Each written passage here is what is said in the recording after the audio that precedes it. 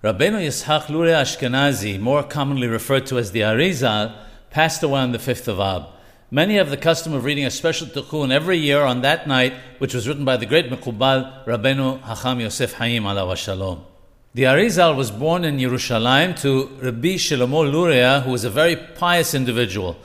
It is said that Eliyahu Nabi Zechur L'Tov, Elijah the prophet, used to reveal himself to him. His mother was also extremely pious.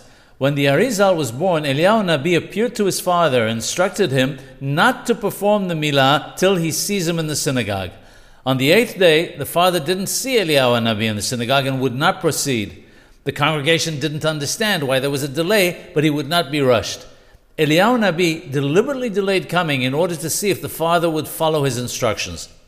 When he finally arrived, he instructed the father to sit on the chair with the child in his hands. Eliyahu Nabi sat on the father and took the baby into his own hands. No one, not even the mohel, could see Eliyahu Nabi except the father. When the milah was completed, he returned the baby to the father and told him that a great light would shine forth from this child, which would illuminate the world.